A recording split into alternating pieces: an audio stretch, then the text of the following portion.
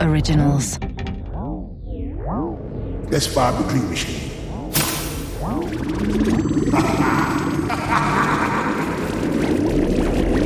Don't press that button.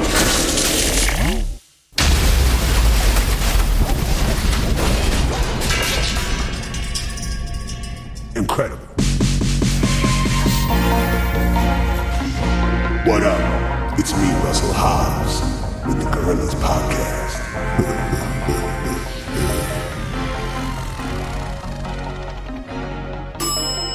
Welcome to Things I Like. I'm here talking to Mr. Peven Everett. Yeah. Hello, Mr. Peven. How are you, Russ? I'm good, man. I'm real good. How's the world find you today, sir? It finds me in L.A., thankfully. Yeah, man. You know, I'm very, very excited to be here finally again. And which Gorillas tracks can listeners find you on, Mr. Peven? Strobe Light and Halfway House. Great tracks. So describe to me how you came to be where you are now today. I wish there was a huge elaborate story that went along with it, but there isn't. It's actually pretty, well, I'd say it's short but strange. I'll call it that. I'd spoken with Tone on a performance show, Right. and he says, I'm going to have somebody call you, or I'm going to reach out for you. And lo and behold, what reached out was a big gorilla's hand. I will, but what you gotta say now? When I pick you, I'll wait. What you gotta say now? Like women and teenagers, when we go into relation, like what are we moving in it? And we're running through life cycles. This is the ego shaking, and we need to escalate it. And we're only halfway to the love awaiting.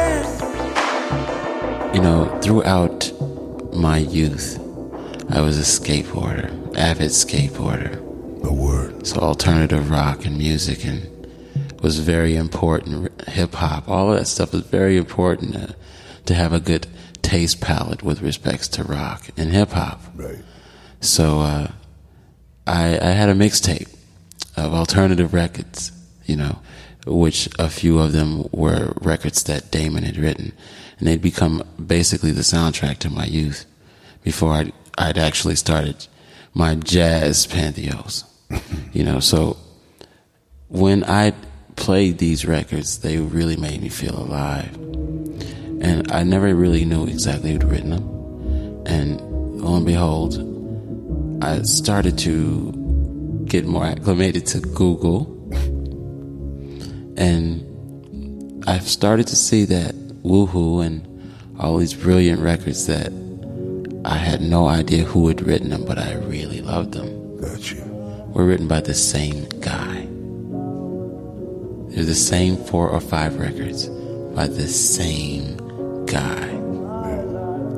That's how I knew my ear was saying this particular writer, this particular sound is one that you're excited by. So, you know, I had no idea who, but it was Damon the whole time.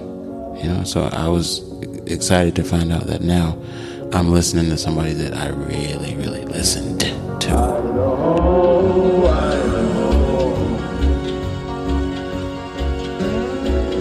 There's a beauty.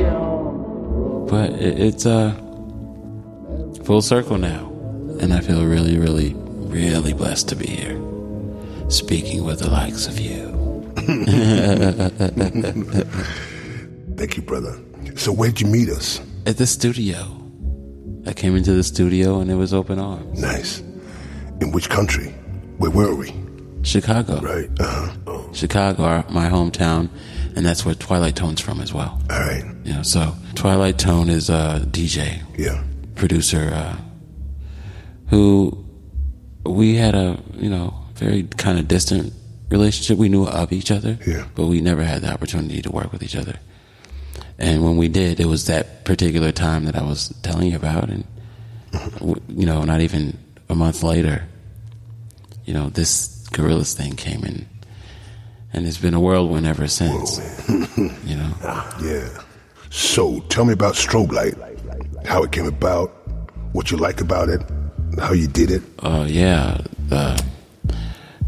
Well, Damon said, here's a track, check it out. He and Tone were playing it for me. And they were both, you know, bopping to it. And all right. I immediately heard something musically to it. I guess it would be like the part where it goes, your mother's vain and your father won't. That part came into my head. And Damon already has what he has. You know, so when the two of us got together, it was very nice to find out that he and I, we kind of function very similarly. And we come prepared in the same kinds of ways. Got you. So, for the first time ever in producing a song, I was able to produce a song from front to back in a matter of, I'd say, 3 or 4 hours with this man. Wow. Which is very rare. And it was easy. It was fluid. And it was heartfelt. Yeah. More importantly, you know, I got you. from both sides. And since it was, I think that's what made it so very easy. That's a connection that is the number one connection I've ever had in a studio with anybody. Right on. Period. And I know it. I knew it when it happened. You know. Hit me. By the light of you, you may find some peace. All will come to view if you come with me. Are we just too far to be as one again? Are we obsidian? Is this how it is? As things progressed in the song, it seemed to come to shape like in that 3 or 4 hour period. And Steve was in there mixing it down, and you know, everybody's working, and Damon's pulling out keyboards. He's like, no, try this sound. And I sat down at the Wurlitzer and I played some chords down. He's like, yeah, throw that in. Make sure, you know, yes, put that in. And Tone was like, yes, a little bit more of that. This part right here. You know, and we're all speaking as though nobody else is in the room. But none of us are actually stepping on each other's words. It was amazing. Yeah, amazing. It was amazing. You know, usually somebody steps on someone, you know, when 3 people are speaking. You know, that's a problem usually. But we don't have no problem. He finished my statement and Tone finished his, and it was jumping around like that. I finish yours. And nobody got in anybody's way. You finish mine. So, you know, to me, that was a match made in heaven. That was one of the most professional and, you know, artistically sound moments of my life, I have to admit. Man, that's amazing. But what's a Wurlitzer? A Wurlitzer. It's like a Fender Rhodes. Like I call it I guess it's the brother-in-law to the Fender Rhodes. I call it, because, you know, usually when you have a brother-in-law, it's usually either really good or kind of a little tense, you know? So, you know, that Wurlitzer is pitchy. And it's a little finicky, more so than a Fender Rhodes. So I call that the brother-in-law. You know, it's what it is. But the Rhodes itself is my keyboard of keyboards that I usually play with while I'm in my own studio, etc. And they had one of those there, but having that Wurlitzer, you know, gave it a particular angle, and it was just right for the record, you know. And so right, all of those instruments that he has in there, it makes sense, you know. And I like to play with a producer who has variety in mind, you know. I got you. It was just great, man. You know, it really was. So, man, when you say both came prepared in the same way, yeah, what do you mean by that? You mean mentally, spiritually, physically, emotionally? There's often a time, you know, a time and space in the studio where, you know, there may be a writer's block moment. I got you. And everybody has their way of getting past it. He and I seem to, you know, be well past that space where that writer's block thing is happening. And it was refreshing. So it's sort of like getting across a point in the water or a river you're crossing. Yeah. And seeing a bunch of dead bodies on stones because nobody's made it. That's so sad. You understand? Nobody's made it further than this point. And when I finally got to the other side of the river, there's Damon there. Hey, all right, you're all right. You know what I mean? So that's how it felt for me. Like, oh my God, there is civilization on the other side of the river. Yeah. Once you're done figuring things out and it's time to actually explore. Let's explore. There's somebody to explore with. That was fantastic. Yeah. So the album we made is called Humans. But one of the themes is non-human entities. I want to ask you about your views on aliens as opposed to humans. How are they different? And are they already amongst us? I really do believe that they're already amongst us. I really do. That's incredible. And I say that for the simple fact that there are thoroughly unexplained phenomenon that are still being found via fossil and, via excavations of different parts of the planet. And I don't even think we've scratched the surface as to how deeply that goes. So my perspective of it is that, just like we discovered the molecule and found out that the quark atomic actually exists within the molecule. Atomic. The same style of existence is going to happen with respect to what we see as the physical being. What we acknowledge as a physical being and what we acknowledge as a phenomenon of a physical being. These are the two things that I think make up the mere presence that aliens were here. Yeah. They were. I think, guys like Shaquille O'Neal or Michael Jordan or Manly P. Hall. Can you explain who Manly P. Hall was? Manly P. Hall is a wonderful writer, and he was a very giving person. He was a well-off man, very rich from the very beginning, silver spoon kind of guy. But he chose to not go to school in the way that people usually go to school. He went to school to kind of figure out if he should actually be going to college and should be doing these worldly things that people call education, learning. Okay. He later figured out that he wasn't supposed to, and there was actually a higher existence that locked an equation that locked the entire thing out and made it understandable for everybody if they would just take the knowledge in. Gotcha. And, his philosophies, for me, really painted out what it was to understand, like you were saying, the relationship of the human spirit to alien forms. Right. Oh. Now, alien being spiritual as well, because I think those two are one and the same. And that the spirit and alien world, the Nephilim, I would say, that they would call them, this mixture of human and angel that people often forget about as a part of biblical text, is also a part of scientific text. Getting deep. And that coupling and the presence that we have in science and spirituality with the same fact makes it, to me, very clear what's happening, and that we need to kind of look further into our excavation and our earth itself. We have a lot of untold stories. Stories to be told. As we've seen, they've got wheels and instruments and tools that people don't know what they were actually for.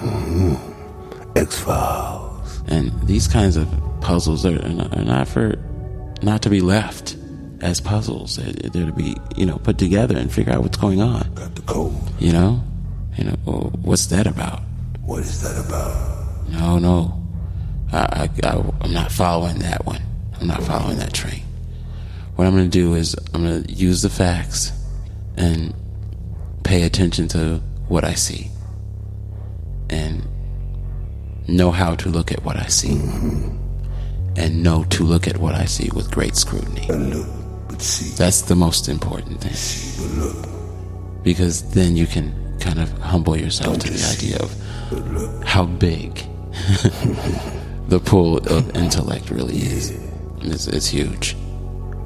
Infinite. Alright, I hear you. So do you think the alien or sentient being knows it's an alien? Do you think they're that aware?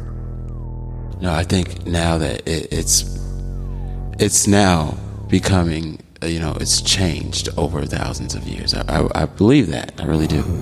I believe that, the pyramids are very important where they're placed. All of these things are relative to why, the pyramids are actually here anyway. Would you say their existence is evidence of alien activity? There are things that are happening inside the pyramid that have nothing to do with a human being in that pyramid. Nothing. A human couldn't be in that pyramid if it was functioning for what it was actually built to do, which is bring about a particular energy from the ground up due to a certain style of rock that they had. And I forget what the rock is called, but it was this blue rock that they found underneath the pyramids.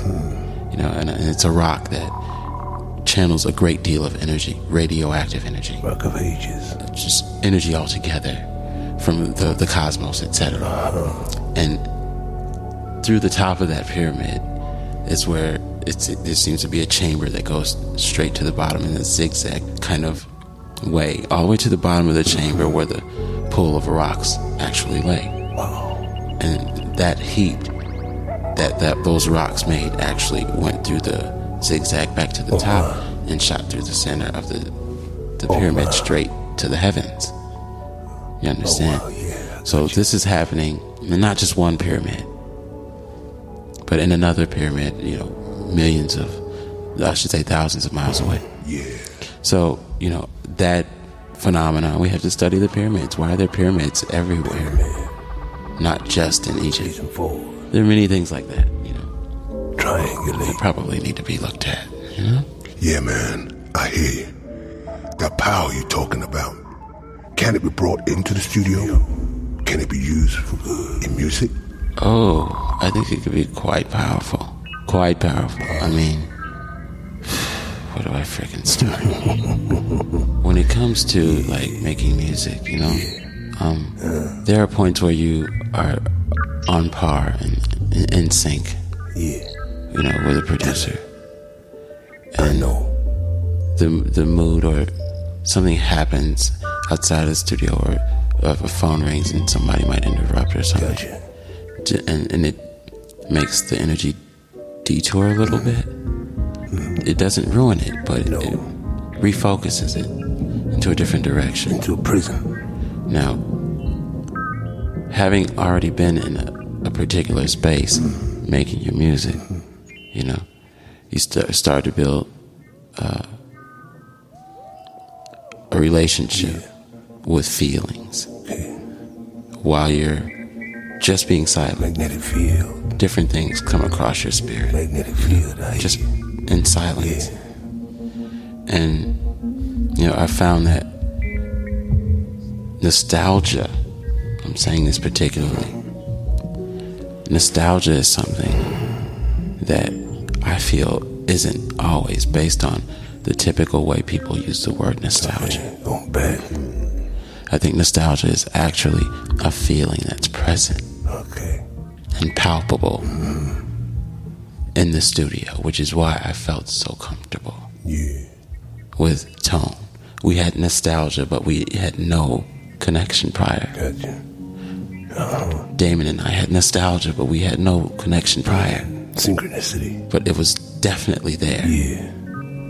And it made me feel comfortable and made me feel sure that I could do the task at hand with no problem. It gives you a certain level of confidence that lets you know that more than just your level of confidence is creating this confidence. That's the power of that telepathic space.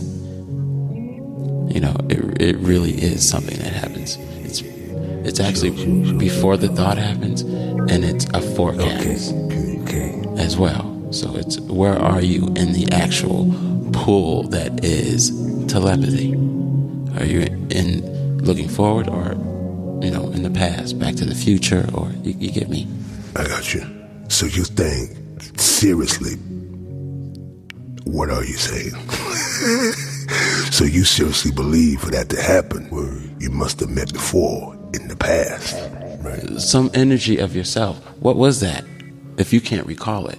So did it really happen? Yeah, it happened, because it's confirming itself now in a space of newness for me. So those two don't make scientific sense to me. You know what I mean? So until you can scientifically explain that one to me, yeah, I'm going to have to say there's a spiritual place in that. Right. A place of, cosmos that really exists, that we all speak in. Fourth dimension. And we have to become a little bit better at being well-versed in it. You think it's something we can harness? Yeah, without question. That's the byproduct of music after it's been played. That buzz you feel in your body. Gotcha. It's a byproduct. Of telepathy. Proper telepathy. Right. Because it sends waves out, either positive or negative. That's incredible. Depending on the people generating the white coats are waiting outside the door. It's telepathy itself, the pool of telepathy. Don't fight them. And that's why you put microphones in front of it, so you can affect large groups of people, and then you can sing into them.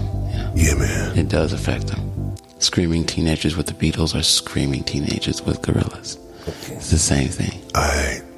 Everybody's getting affected. Your nurse is going to be here in 5 minutes. Have this man committed.